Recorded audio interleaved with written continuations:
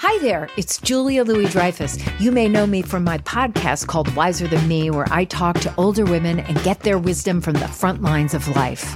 I was amazed by how many people told me our show made them look forward to getting older, which is why I'm here to talk about season 2 of the show.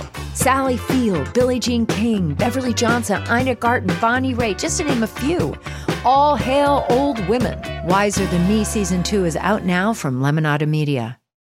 Getting the smile and confidence you've been dreaming about, all from the comfort of your home, isn't a total mystery with Byte clear aligners.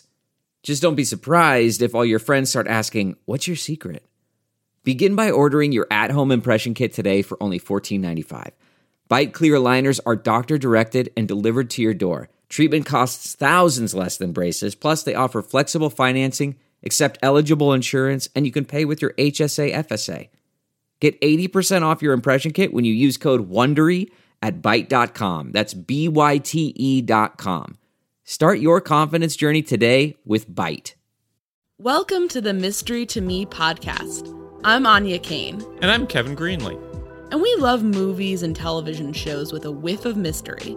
Mystery to Me will feature us riffing on murder mysteries, film noir, cozy detective stories, police procedurals, psychological thrillers, legal dramas, tales of teen sleuths, and more. Once we're done yucking it up about whatever we've just seen, we'll serve up our 5-star final takes on whether it's worth your time. If you're offended by silliness, profanity, political asides, canine-related interruptions, and losers laughing at their own bad jokes, beware. Also note that some of the stories we'll be talking about are pretty dark, and in some cases exceptionally badly written. So content warning for murder, violence, suicide, torture, rape, racism, misogyny, homophobia, transphobia, and bigotry.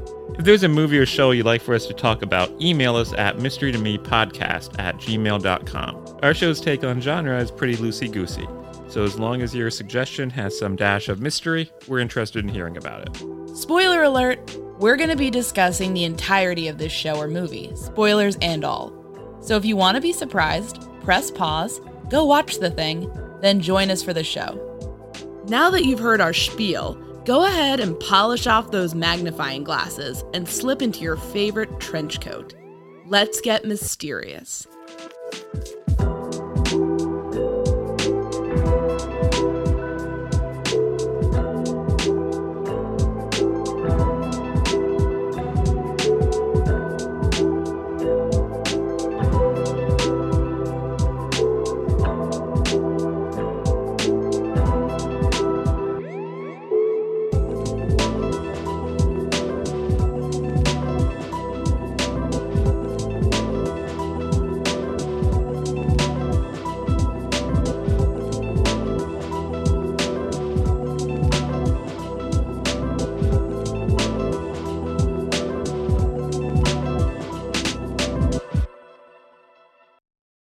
So, Anya, what did we watch?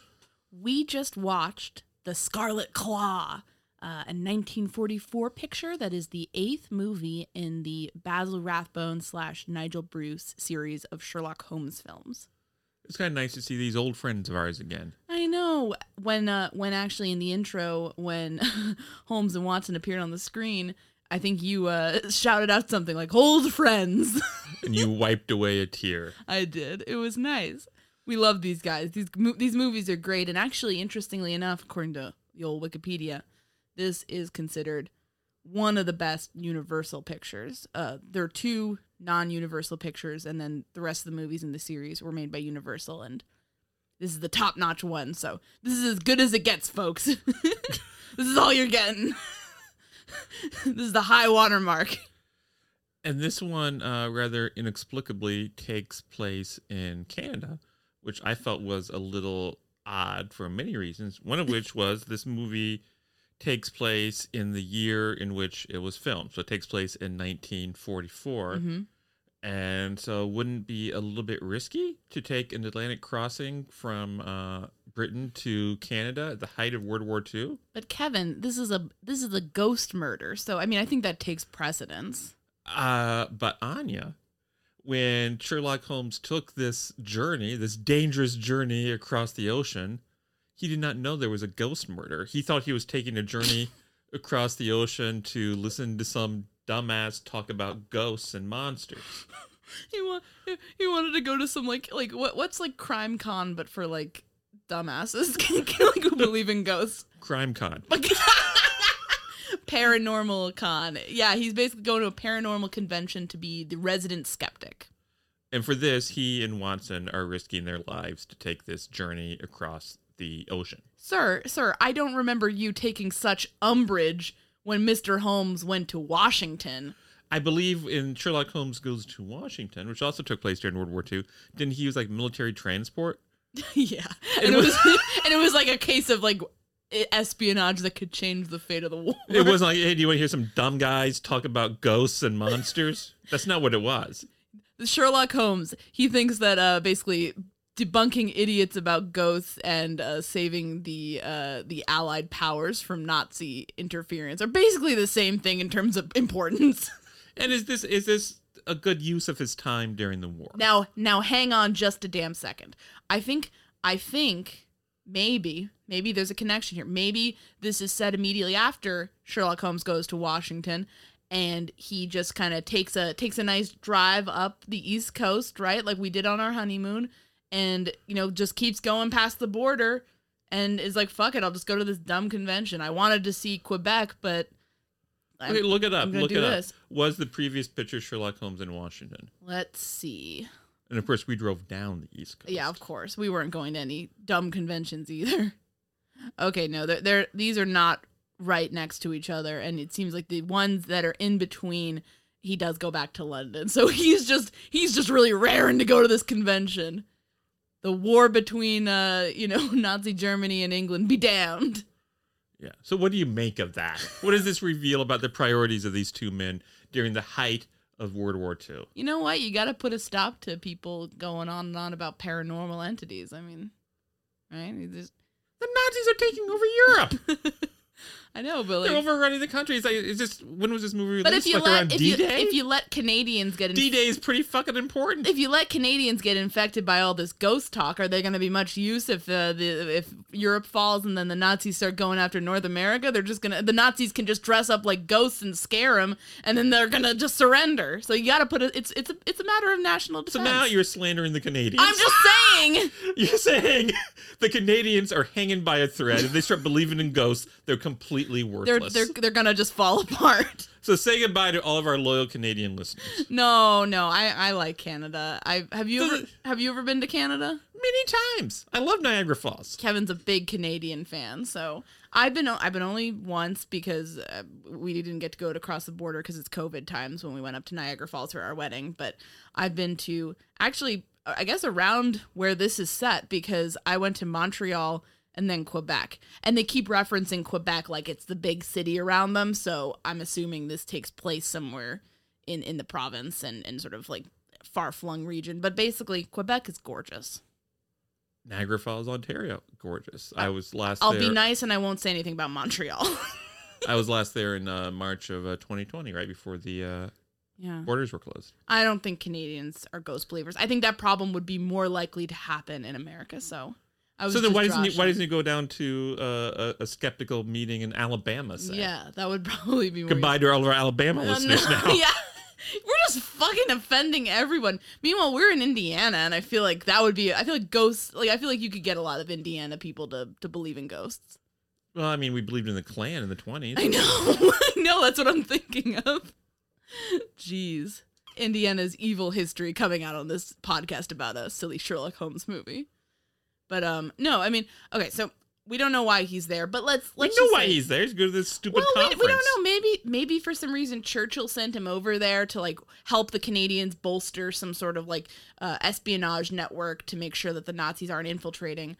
And for some reason he sticks around and is like, I'm bored. I already wrapped up this case. Let me just go to this conference because. So you're positing the existence of an adventure that wasn't chronicled. Exactly. An unseen movie. And maybe it was just so easy. He just wrapped it up immediately. Like, okay, this is the leak.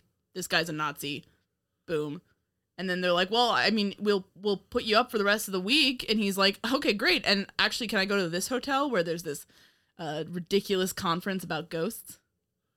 So you plotted it all out. I plotted it all out. I worked it out. You're welcome. You get a fucking no prize. A what? A no prize. That's what Marvel Comics in the 1960s. You spot a mistake and then you explain why it wasn't a mistake. You get a no prize, which was an empty envelope. Well, I'll take it. At least I got an envelope out of the deal. Yeah. So basically, before we kind of, I mean, this is interesting though, because it's like, it feels like, and we'll get more into this at the end, but it does feel like there's a concerted effort to be like, kind of, they go to America, then they go to Canada. They're kind of diversifying, which is interesting. They really want to, like, I think, hook in viewers from North America and be like, see, we hang out in Canada too.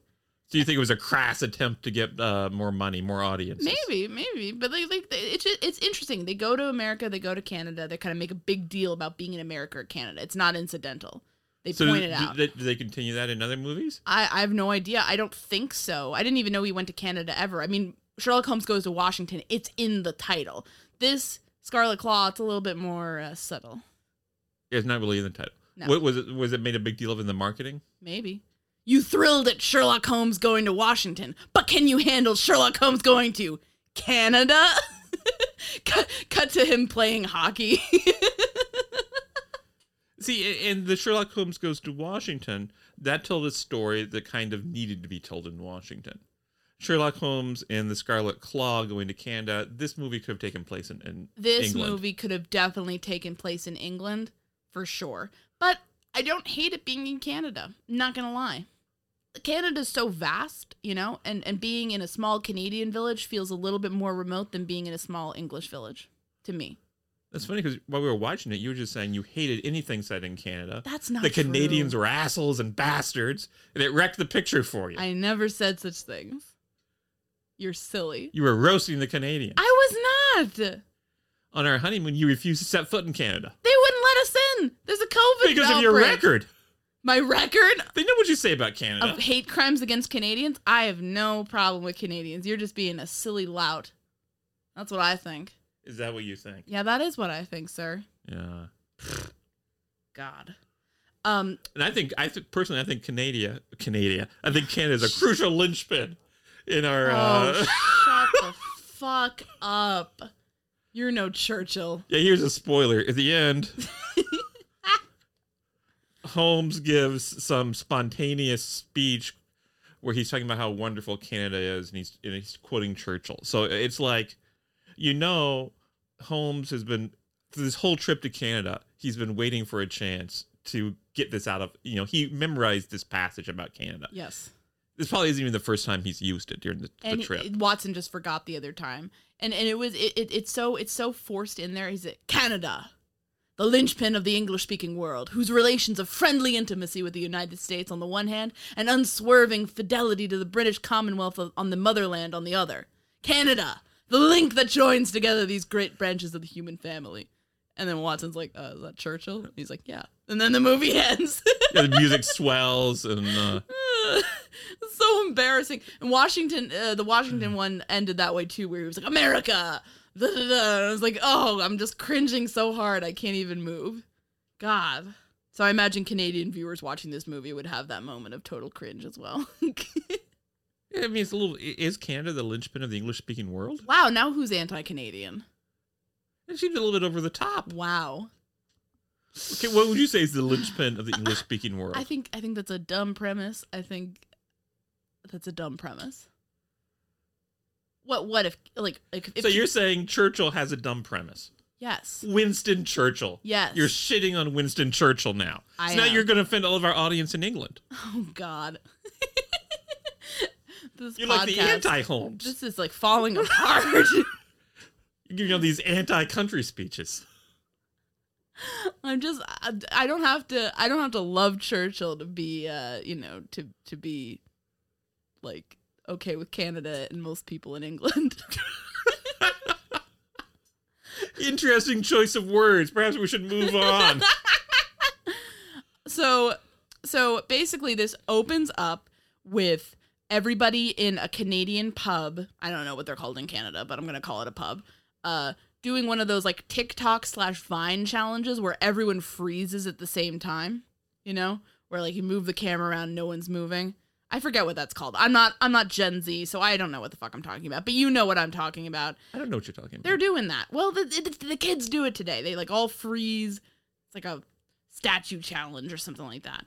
But anyways, so they unfreeze and a bunch of guys, local dudes, local working Joes, start talking about things you talk about in a small town, i.e.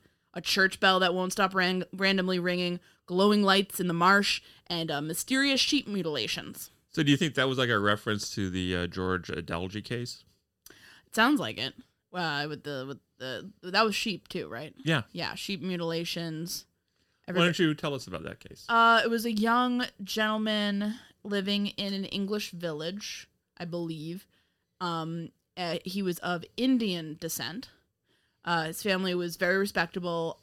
Was he studying to be a barrister? Or maybe. He was studying to be some sort of professional situation. I don't remember if it was barrister or not, but something like that. And the family was highly regarded in town. And sheep started getting mutilated.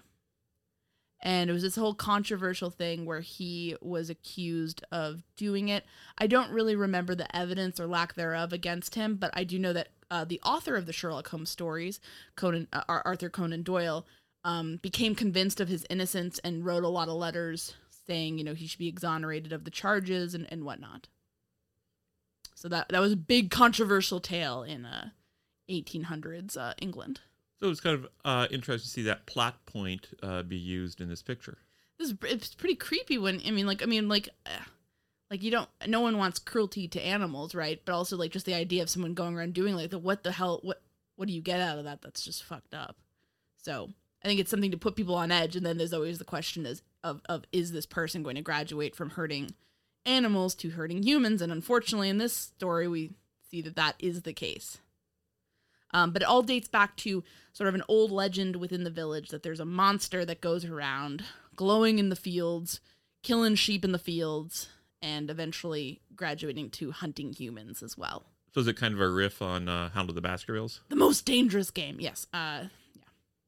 Hound of the Baskervilles, you know, suspicious locals. You know, we definitely have, this movie it sort of feels like an original tale, I think. I'm not sure if it's based on anything that Conan Doyle wrote. I didn't recognize anything anyway, but it feels like it's riffing on a couple of themes that go through some of his work for sure. So what happens? What do the villagers decide to do about the incessantly ringing church bell? What do they decide to do about it? Do you not remember? I don't remember. We just watched the goddamn film, Kevin. Pay attention. One of the people who's definitely skeptical that it's a ghost is the local priest who goes back to the church to figure out what the fuck is going on with the church bell. He finds a woman dead clutching the rope of the church bell.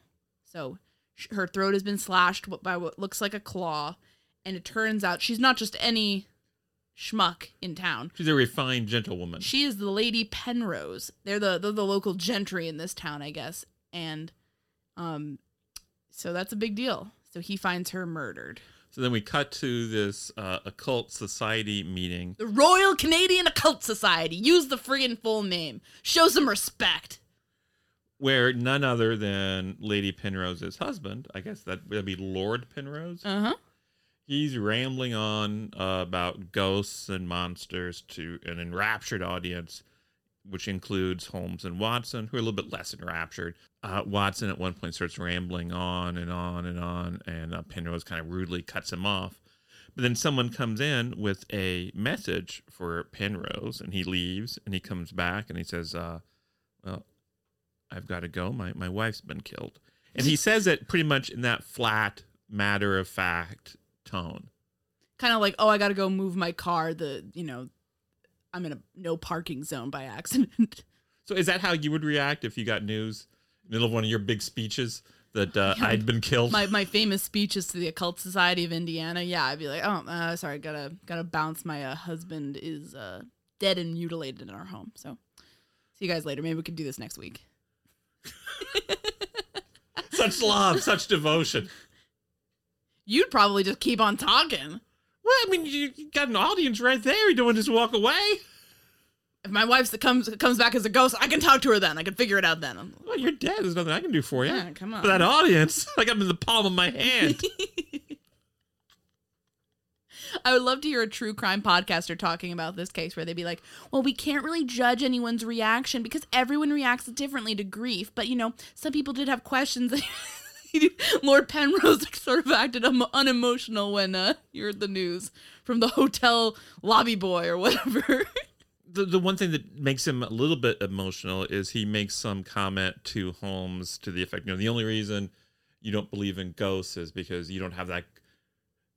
It bothers you too much to expand your world by thinking about such things. Right, which is a very ironic thing for us to hear because we were literally just listening to a podcast where a ghost hunter went on this whole moralizing bullshit soapbox speech where he was like, some people, their minds would just be too blown to believe in ghosts and would change their minds too much so they won't believe it.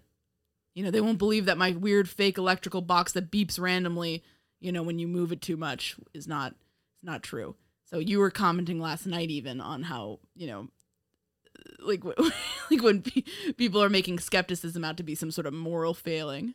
Yeah, if you don't believe what I believe, it's because you just don't have the moral fortitude or the intellectual breadth to consider what my beliefs are. I have to admit, I like this element of this story where Holmes is coming in as the skeptical of the ghosts. And, we live in an era today. I mean, I guess he lives in an era literally where people bought into fascism throughout the 1930s, and it resulted in a huge, disastrous world war. So I guess that's, maybe that's where that's coming from. And in our case, people are, in the U.S. are buying into, getting brain worms basically about vaccines and what, world orders on Facebook from their idiot friends and like basically making their whole personalities psychotic and crazy as a result. So, and it's kind of ironic because if Holmes is an Agent Scully who's very skeptical of the supernatural, Holmes's creator, Arthur Conan Doyle, was very much a Fox Mulder who was willing to believe in absolutely anything supernatural. Doyle actually at one point published obviously faked pictures of girls watching fairies dance as if they were true.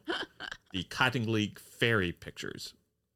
Yeah, we might all admire Sherlock Holmes as a character, but when it comes to intellect, I feel like Arthur Conan Doyle, while maybe he was smart in some respects and certainly a good storyteller, was pretty much akin to your crazy aunt on Facebook who just shares whatever crazy conspiracy she finds, basically.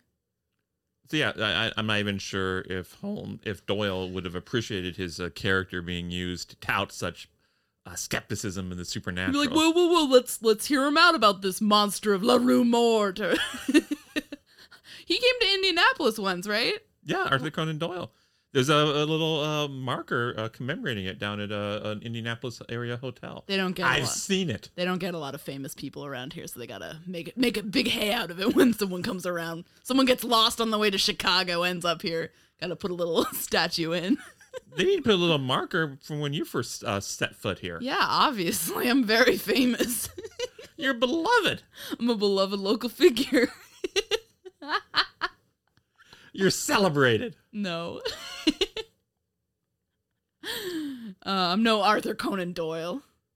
Because I'm not a doofus who believes in fairies. But Ani, fairies believe in you. Aww. Everyone clap for Tink. Okay, and so basically, the news of Lady Penrose's death breaks up this charming little conference. And what happens is that things are further twisted when Holmes gets a message. This is like the next day. Holmes is leaving his hotel. He and Watson are about to embark on the dangerous journey back to England after they've risked their lives to make fun of a man who believes in ghosts. And they get a letter delivered to them at the hotel, which ironically enough was written by the woman who was killed the day before, Lady Penrose. And she says, I think somebody's going to kill me. Can you help out? And obviously they couldn't. Friggin' postal service getting the thing. Getting things so late. But Holmes says, let's go down there and investigate. He says, ha ha, isn't this pretty rich? We're being retained by a corpse. He doesn't laugh like that. He's not a sicko. Watson And he like rubs his hands together. Watson starts backing backs away. Because he knows what it's like when Holmes gets like that. Yeah, I don't want any part of this. No, he's very calm and respectful. Not having you slandering Basil Rathbone. They show up at Lord Penrose's home, and keep in mind that like they were fighting basically during the conference. Like they were not like fist fighting or anything, but like that kind of snippy British fighting where they're kind of like da da da da da da, like, you know, like it was not an amicable exchange of ideas at this Royal Occult Society thing. So they go to the guy's house. Break in. Yeah, they go ahead and walk in, and they walk into where he is spending a contemplative moment alone with the body of his recently deceased wife. A very private, very special moment between a man and the last time he'll ever see his beloved wife, his one true love, his soulmate. They just kind of blunder in. As Nigel Bruce says, it's devilish awkward.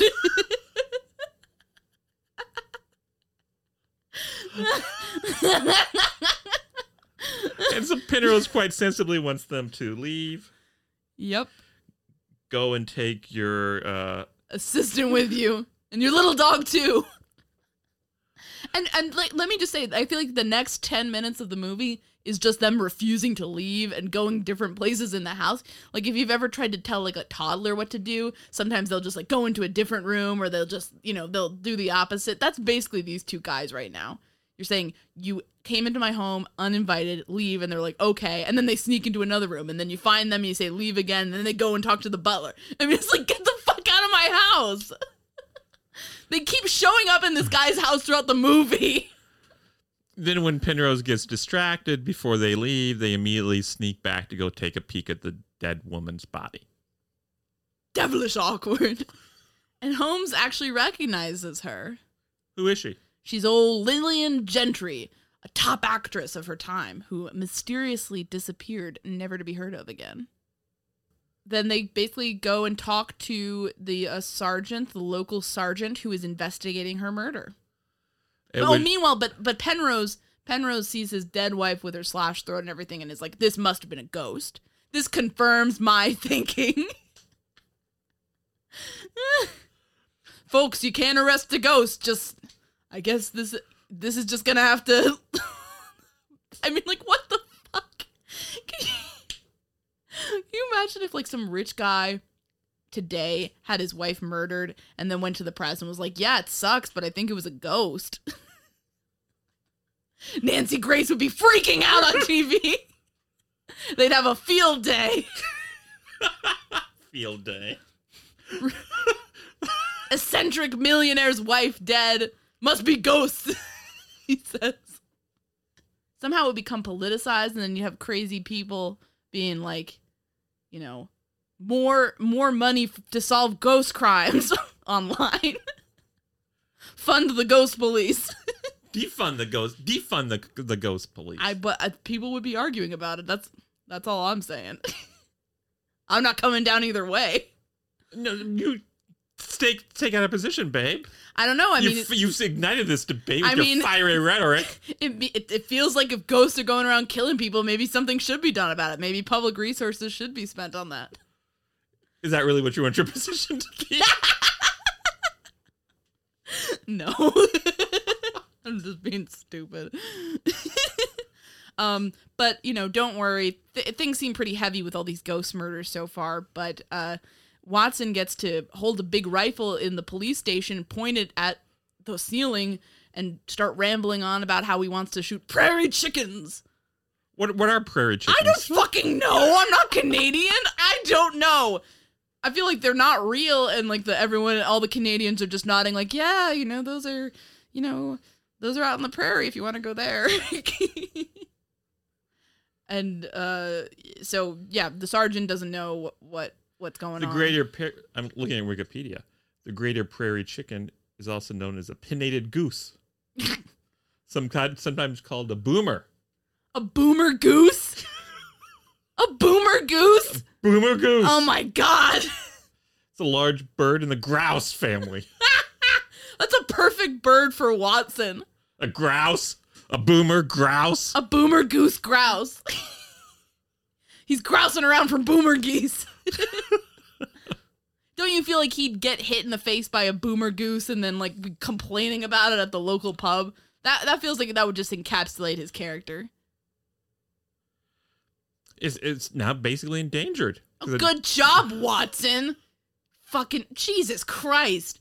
He shows up for a few days and the boomer goose is on death's doorstep.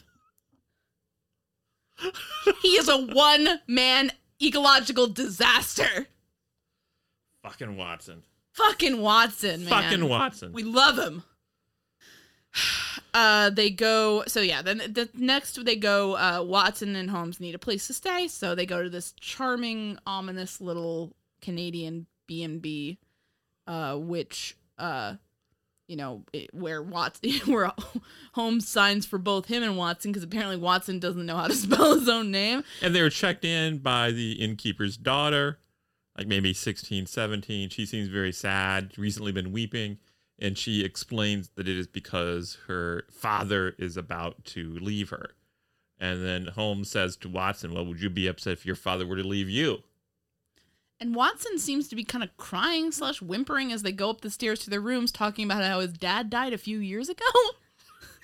So that's a little upsetting, Holmes making Watson cry over his dead dad. Is that really what happened? That's what I heard. Maybe I just Is that what happened? Wasn't he going on and on about his dad on the way up the stairs? Half the time that Watson talks, I can't even understand him. That's fair. That's fair. Sometimes I'm just filling in my words with my imagination, I feel like, because it'll be like, like, what the we need, like, fucking Watson, like, captions, like, to just come up whenever he's talking. Sometimes he's very clear and he's really enunciating, and then other times it's like he's kind of riffing in the background and you're kind of, the audio is not I could not really hear what he was saying. I'm not positive he was crying about his lost father. Other people are gonna watch this and be like, what the fuck was she talking about? He's talking about the prairie chickens again. That's why I just want to introduce a note of ambiguity. We're not going full throttle behind the idea of Watson weeping. Well, that's my headcanon, so that's just for me. This episode is brought to you by Philo. Do you love TV? Do you love saving money? Then Philo is your solution. Philo has shows, movies, and live TV for just $25 a month. You can even try it for free with their 7-day free trial. No contracts, no commitments, no hassles. Just a better way to watch TV. Never miss a minute of shows like the hit docuseries Where is Wendy Williams? Or classics such as Friends. If you can't get enough TV, then there's no better way to watch. Philo has more than 70 channels like BET, MTV, and AMC. And the best part? You can try it yourself with their 7-day free trial. Sign up today at philo.tv/poppods. That's philo.tv/POPPODS to get 50% off your first month. Delve into the shadows of the mind with Sleeping Dogs, a gripping murder mystery starring Academy Award winner Russell Crowe. Now available on digital. Crowe portrays an ex-homicide detective, unraveling a brutal murder he can't recall. Uncovering secrets from his past, he learns a chilling truth. It's best to let sleeping dogs lie. Visit sleepingdogsmovie.com/Wondery to watch Sleeping Dogs, now on digital. That's sleepingdogsmovie.com/Wondery. But then we meet a few of the local regulars, most notably a clumsy singing postman, along with the innkeeper and Lord Penrose. There are people you kind of keep seeing in the village and whatnot. But the innkeeper is kind of a lout because Watson and Holmes actually walk in on him hitting his daughter because she made the mistake of telling them that he was going to go away. And Watson's yelling at him about how corporal punishment is wrong. And I'm like, what a king. This is why we love Watson. He's a bumbler, but he knows what's right. His heart's in the right place. His heart's in the right place. He's not putting up with this shit. But Yeah, they have this kind of weird interaction with this innkeeper guy. They don't know why he's acting so sketchy. They don't know why he's about to flee town just because they showed up. In universe, Watson and Holmes are like famous investigators, so if they show up in your tiny little Canadian village, you know shit is about to go down. And it's not just prairie chicken shit, it's like real shit. So they're internationally recognized in universe? That's what it seems to be. They're like, oh my god, I really admire your work. So in universe, is Watson the chronicler? Does he write stories? Yeah, it seems like he... So this guy? Yeah, he's a storyteller. He's a born storyteller. He's not articulate when he's talking, but when he's writing, he sings. Jeez. The words sing off the page. Okay, I'm just knocked flat-footed by that. But don't worry, you'll get back on your feet with some hot Watson shaving action back in the hotel room. And Holmes actually has an assignment, a solo assignment for Watson. What is it? He wants Watson to go down to the drinking area of the establishment and mingle with the local townspeople in an inconspicuous fashion. And Watson says, oh, that means you want me to take over the case, eh? Well, that's no problem. And he just kind of goes down there and starts drinking. He quickly becomes hopelessly intoxicated, and he starts rambling incoherently about the Father Brown mysteries. Which is humorous. Father Brown Mysteries, the series by G.K. Chesterton, blah, blah, blah. G.K. Chesterton, is that how you pronounce it? Yeah. And he's, it's a priest, and he solves mysteries, and he uses intuitive reasoning. Sherlock Holmes famously uses deductive reasoning. What's the difference? I mean, I'm going to explain it poorly. I think the difference is generally, and don't quote me on this, but I think the difference is that deductive reasoning comes from observations, like real world fact observations. Like your tie is askew, you have worry lines on your eyes, you've bitten your nails down to the quick, like you have a mottled red face, like you're an alcoholic, and you're taking all those things and putting them into using them to highlight real world facts to tell you about something or someone, right? So what does Father Brown do? How's his approach different? Father Brown uses his intuition. He's not looking at like what kind of mud is on your shoes to indicate whether you're going through the marsh or going through just a puddle in the city. He's almost using his imagination to put himself into the mind of the person who does a crime and then kind of going from there. So is he like a profiler? He's almost like it's almost like criminal profiling. Yeah. He's like, what would I do if I were trying to steal this thing or like kill this person? They're good stories. I enjoyed them, but they're different. Some people go back and forth about, which is better. What about you? I think they're both cool. I just like mystery stories. Which method do you feel is most often used by real world law enforcement? Well, I think it just depends on what kind of case it is, but I mean, like, there's definitely room for both intuitive deduction and, intuitive reasoning and deductive reasoning, because if you're, you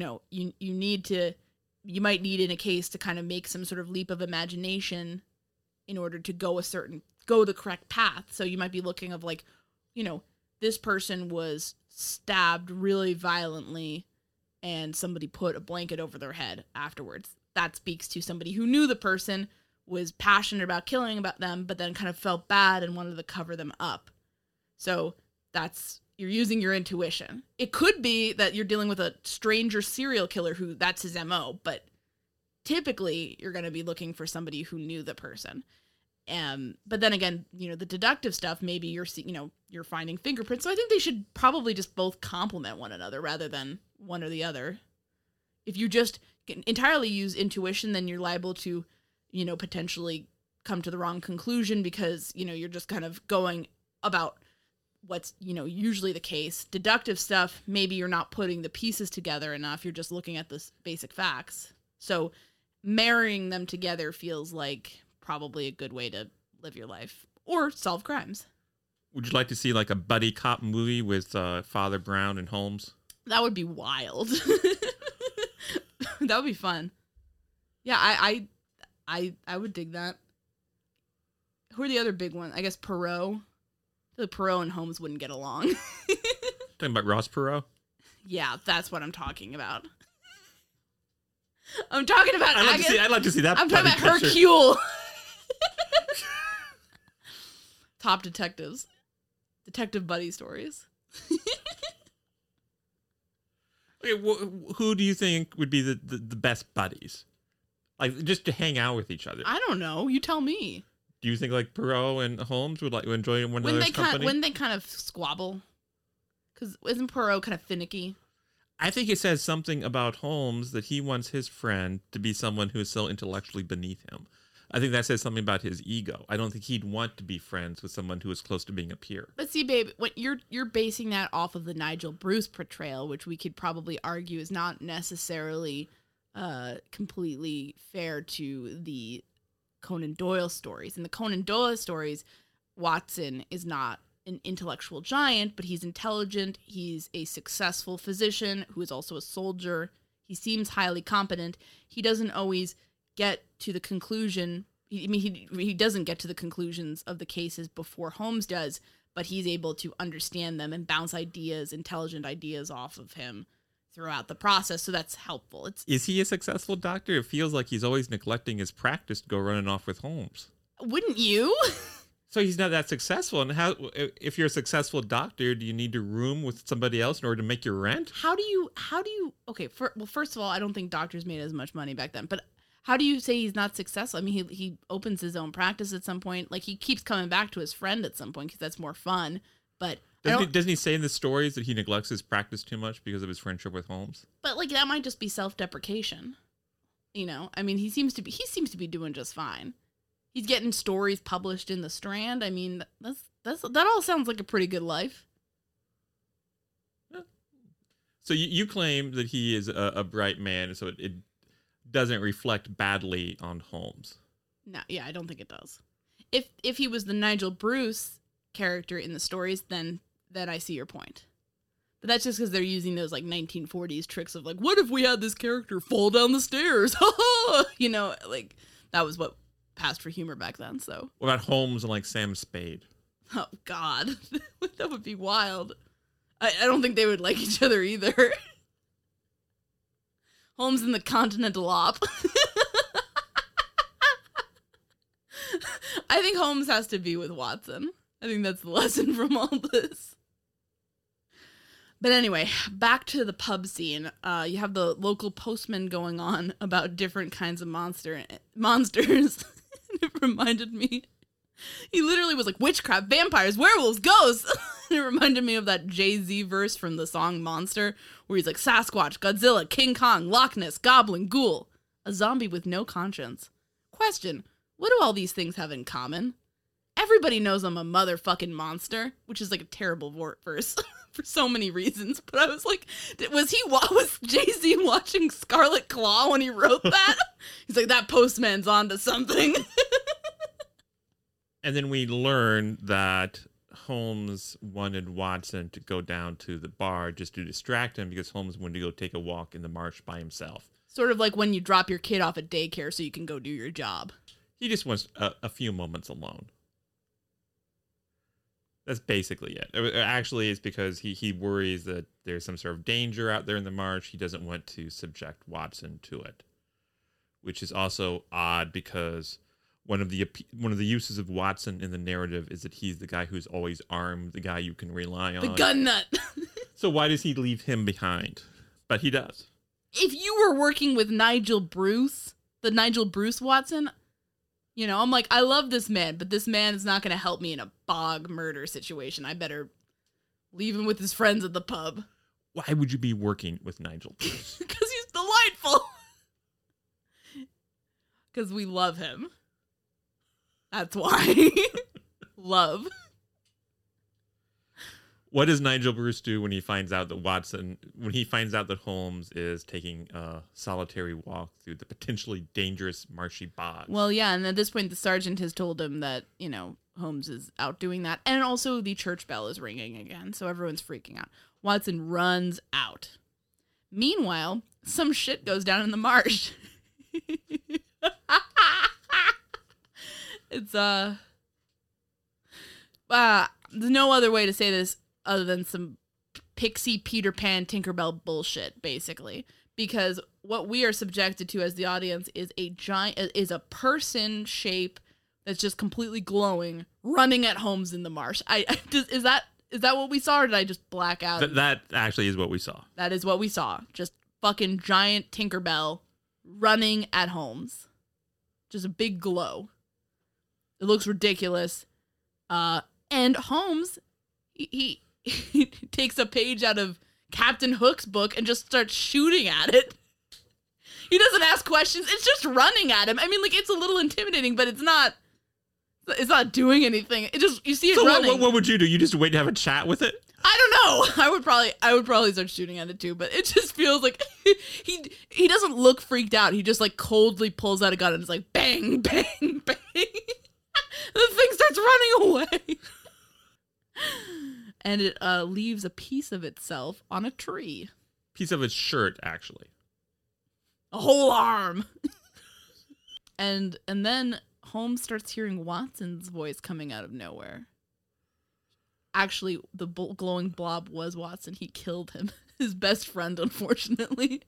He just dipped himself in some neon glowing ink and ran out to Holmes to surprise him. That's why this is remembered as the best picture. It has a very tragic finality to it. Very dark. And I always, frankly, I like it when a franchise has a final movie that wraps everything up in a way that there can be no sequels. I thought this was very daring. You just see finally Holmes walking out into the marsh while Watson's last words, "Don't worry, old sport," echo in his head. It's almost reminiscent of the final scene of The Third Man. Holmes walks away. This other music is playing. Talk about Harry Lime Green. Because like the glow is lime green. No, never mind. It's black and white, so I guess we don't know what color it was. No, we don't. Now, what really happened? Watson just kind of fell down. He fell in a bog. And Holmes actually sounds exasperated when he says, "Goodness gracious." You just see Watson's head sticking out of the bog. Can you imagine if you were running, when you were walking in the bog and you saw that? Hello? A British man with a mustache and a bowler looking at you. Just his head. God. And then Sherlock says he's going to get Watson out of his wet clothes and into a hot tub. That's kind of funny. And he does that, and I guess we next see Watson covered with blankets with his feet in a hot tub, and he's coughing and drinking some sort of tea or something. And Holmes says, "I have a very important job for you to do, Watson. Go to bed." Go the fuck to sleep! It's just embarrassing. This is a grown adult man. And meanwhile, Penrose sniffs around and Sherlock acts like he doesn't know what's going on. And it's like, I guess it might be ghosts, basically. But he's just blowing the guy off. He finds out that the shirt fabric belongs to a retired judge who has suffered a stroke and now lives with a dog and a housekeeper. Savage dog, who Watson refers to in the morning as Good Fido. So they go pay a call on this judge. And find out that he's not as disabled as he claims to be. He can walk fine. Yeah. He's a Guy Caballero situation. Who? The president of SCTV. He just used a wheelchair for respect. Wait, as a joke for the series? Yeah. Oh, okay. Yeah, he's just pretending so he can defend himself better, because he has, like Lady Penrose, has a feeling that someone's going to kill him, but he doesn't know why. And he says that he actually gave away some shirts of his to a guy who was doing work on his house, but he doesn't remember the dude. You do that all the time. Yeah, I'm always giving away my clothes to random people. It's a real problem. Now, Kevin Greenlee. It really is. Why I oughta. Sherlock, Watson, and the sergeant track down the guy who did work for him. And it's in this old abandoned hotel. And the dude is this creepy dude living in this abandoned building. Watson screams out, "Holmes, look, the monster," because the glowing shirt is in the guy's closet, and the dude actually jumps out a window to escape. And the sergeant and Watson are jubilant over the guy's death and want to go out drinking, but Holmes is less convinced that the murders are going to end. We're in the end game now, folks. We're in the end game. We know who did it. It was this guy, but we don't really know why he did it. Take us home. So basically, Holmes pieces together that the guy was a great actor named Alistair Tanner, and he murdered another actor in the company that he and Lillian Gentry belonged to. And he went to jail for that. He later was in jail, escaped. He was sentenced by the judge, and he escaped, and he's been on the run ever since, and he's getting his revenge now by, faking a bunch of sheep mutilations and acting like the monster is killing all these people. And Holmes knows that he's crazy. He's a grievance collector, and he's going to strike again. And he finds out that he might strike again sooner than later when the judge calls him up and says, "Oh, don't worry, I locked up my dog and opened all the doors and windows. 'Cause, like you said, Sherlock." And Sherlock's like, "I didn't tell you to do that. Lock up again." And this actually results in a genuinely creepy moment in the film, I thought. What moment was that? I don't know if you were creeped out by it, but I was. You see somebody who looks like it's the housekeeper. He's got hair up in a bun, wearing a dress, is moving slowly, locking all the windows. Sherlock Holmes goes to knock on the door, and the judge tells the housekeeper to get it. And then the person turns around. You can't really see their face. Their face is in darkness, and begins slowly moving towards the judge, moves behind the chair, and slashes his throat while Holmes is banging on the door locked outside. It was creepy. I thought that was creepy. I thought that was effectively done. It was pretty creepy. Yeah. Because it's subtle. It's not doing the whole, like, dun, dun! Like, it's just, you can sound, you're like, is that the housekeeper? And you're not sure, and then they're moving towards you, and you're like, oh, shit. So, well done, Scarlet Claw, for getting in an actually slightly creepy moment here. But so Holmes decides that he's going to go back to the old creepy hotel, because he figures the guy might go back there to get another disguise. And he gets held at gunpoint by the murderer, whose face you can't really see. It's in the darkness. And the guy explains that, he confirms that he is this actor. He is on this quest for revenge, and that his last person that he's going to kill is the innkeeper, because the innkeeper was actually a prison guard a few years ago, and that he developed a hatred for him, so he's going to kill him next. And he's going to kill Sherlock too, because he came too close to the truth. But who steps in, quite literally steps in to save Sherlock? Watson is going up the steps to where Sherlock is being held, and he steps through one of the steps in a blundering fashion, creates such a racket that the villain runs off. Just as he was about to reveal some critical information. See, bumbling can save lives. But when Sherlock tells him that it's great Alistair Ransom, a great actor of our time, Watson's like, never heard of him. And meanwhile, they've heard that the innkeeper has actually disappeared. That's not good. We cut in on a bunch of Canadians singing a bar song. Kevin's tapping his feet all the while, getting into the music. And then we come to Marie, the innkeeper's daughter, has actually been murdered by the guy with the scarlet claw. So she's a casualty in all this, and Sherlock feels bad for not preventing it. And I was like, but like also her dad sort of ditched her while he knew there was like a murderer going around town. So that was kind of a dick move. Like, what the fuck? Wouldn't you assume that like a mad killer trying to kill you would maybe try to kill your family too? Well, I don't know. Would you, if you were being targeted and you wanted to protect your family, maybe the move is to get away from your family so the killer can get you and not harm your family. I don't think that would be... This guy's a mad killer. He's willing to kill anybody. And he knows that your daughter might know where you are. So if you were going to be stalked by a mad killer, you just like make sure I was always right in front of you? I would just ship you in a big box off to Canada or something. Or send you down to the pub to hang out with the local rowdies. They'd protect you. So at this point, Sherlock pieces out for a while. What does he do? He pieces out. Okay. Sherlock pieces out. Okay. For a while.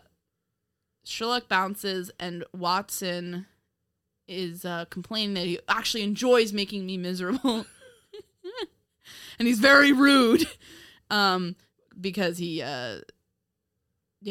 he's not hanging out with him. He's going investigating the case.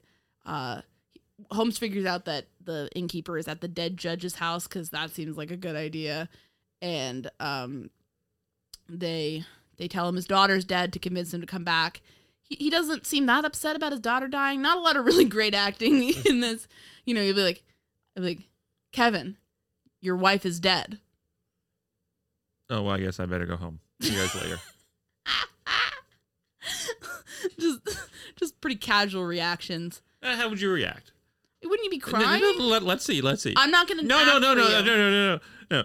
Get into character. Okay. Anya, Kevin is dead. Aw, jeez. What emotion! Aw, shucks. Aw, nuts. I better go take care of that. He always messes up everything. Ruins my day. But now it's time for the real climax. And they make this whole song and dance about the Jaunet, the innkeeper, going away. And then who is revealed? He walks through the marshes, and they're setting it up so that the killer can stalk him. So who is the killer in this? Who reveals themselves to be the heinous murderer? The postman. It's always the postman. It's always the fucking postman. Just a menace to society. And in fairness, this guy wasn't really a postman. The actor killed the real postman when he first passed his civil service exam and took his place in the village, because I guess he's really doing a long con here. The postman isn't the only person who turns out to not be who you think he is. Oh, the person that Holmes was disguising himself as the innkeeper. Yeah. So they get into a big fight in the marsh. Holmes is able to, get him to back off, and then the postman runs away into the marsh while you cut into all these people scowling at him as they come closer and closer. But the one to actually dispatch this evil man is Lord Penrose, the ghost hunter dude. He drowns him in a river and then scratches his throat out with the scarlet claw, this sort of tool that resembles a claw, and he avenges his wife. Where's Watson during all this? So they finally kill the guy, and everyone comes back, regroups, and then Holmes is worried about Watson. Where was he killed by the postman during this melee? And nope, don't worry. He's just back in the bog with his head sticking out, looking like a total idiot. One last indignity. One final indignity, Kevin said.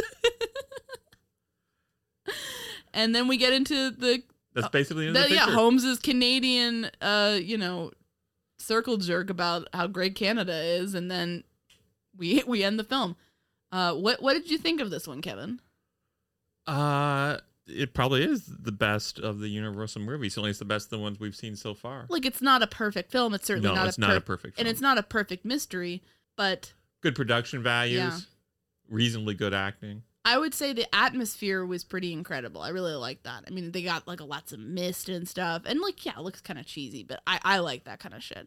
I liked it felt like it had a good balance of suspicious locals to kind of big house, spooky house stuff, because I feel like the House of Fear had too much spooky house stuff and not enough. You gotta have a good balance, right? It's a good recipe, but you gotta have a good balance of those two elements. And this seemed to really go back and forth of people meeting in a pub and talking about stuff, and then going out to spooky houses and figuring out what's going on. So it had good pacing. The flow seemed pretty good. I really enjoyed Holmes's skepticism about the ghost stuff, and sort of kind of having to dispel, everybody's almost kind of lackadaisical about the actual crimes because they're just well, a ghost did it. So he's having to kind of cut through that to make stuff happen, which I liked. So overall, what would you say? I think it's the best one so far that we've seen of the Universal Pictures. And I think you summed it up aptly. We saw The Adventures of Sherlock Holmes, which is a pre-Universal picture, and you said that was good enough to be dull. And I think that's true. It was good, but like it did, like nice thing about the Universal Pictures is that they're usually at least completely zany, so you can enjoy them, you know? But that one was like too good. It wasn't good enough to be really good, but it was good enough to be kind of just blah. But this one was, I'd say this one was a good mystery thriller for the 40s, you know, just kind of fun romp, but with some, I mean, like I've never been creeped out during a Sherlock Holmes movie. And this movie at one point creeped me out. And I think that's a win. I guess I'll give my 5-star final take before the audience starts clawing their eyes out.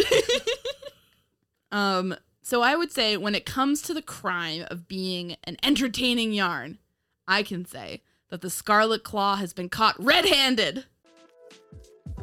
Thanks for listening this week. I'd like to give a special thanks to Kevin T. Greenlee, who's no relation to me. He's the guy that composed the great music for this podcast, and you can find him on the web at kevintg.com. You can follow us on Twitter at Mystery to Me. That's mystery_2_me_. And at Mystery to Me Podcast on Facebook and Instagram. And you can always send us recommendations and feedback of any kind at mysterytomepodcast@gmail.com. We're not teens setting up Hotmail accounts in the early 2000s, so all of those spell out 2 as T-O. Thanks so much for listening.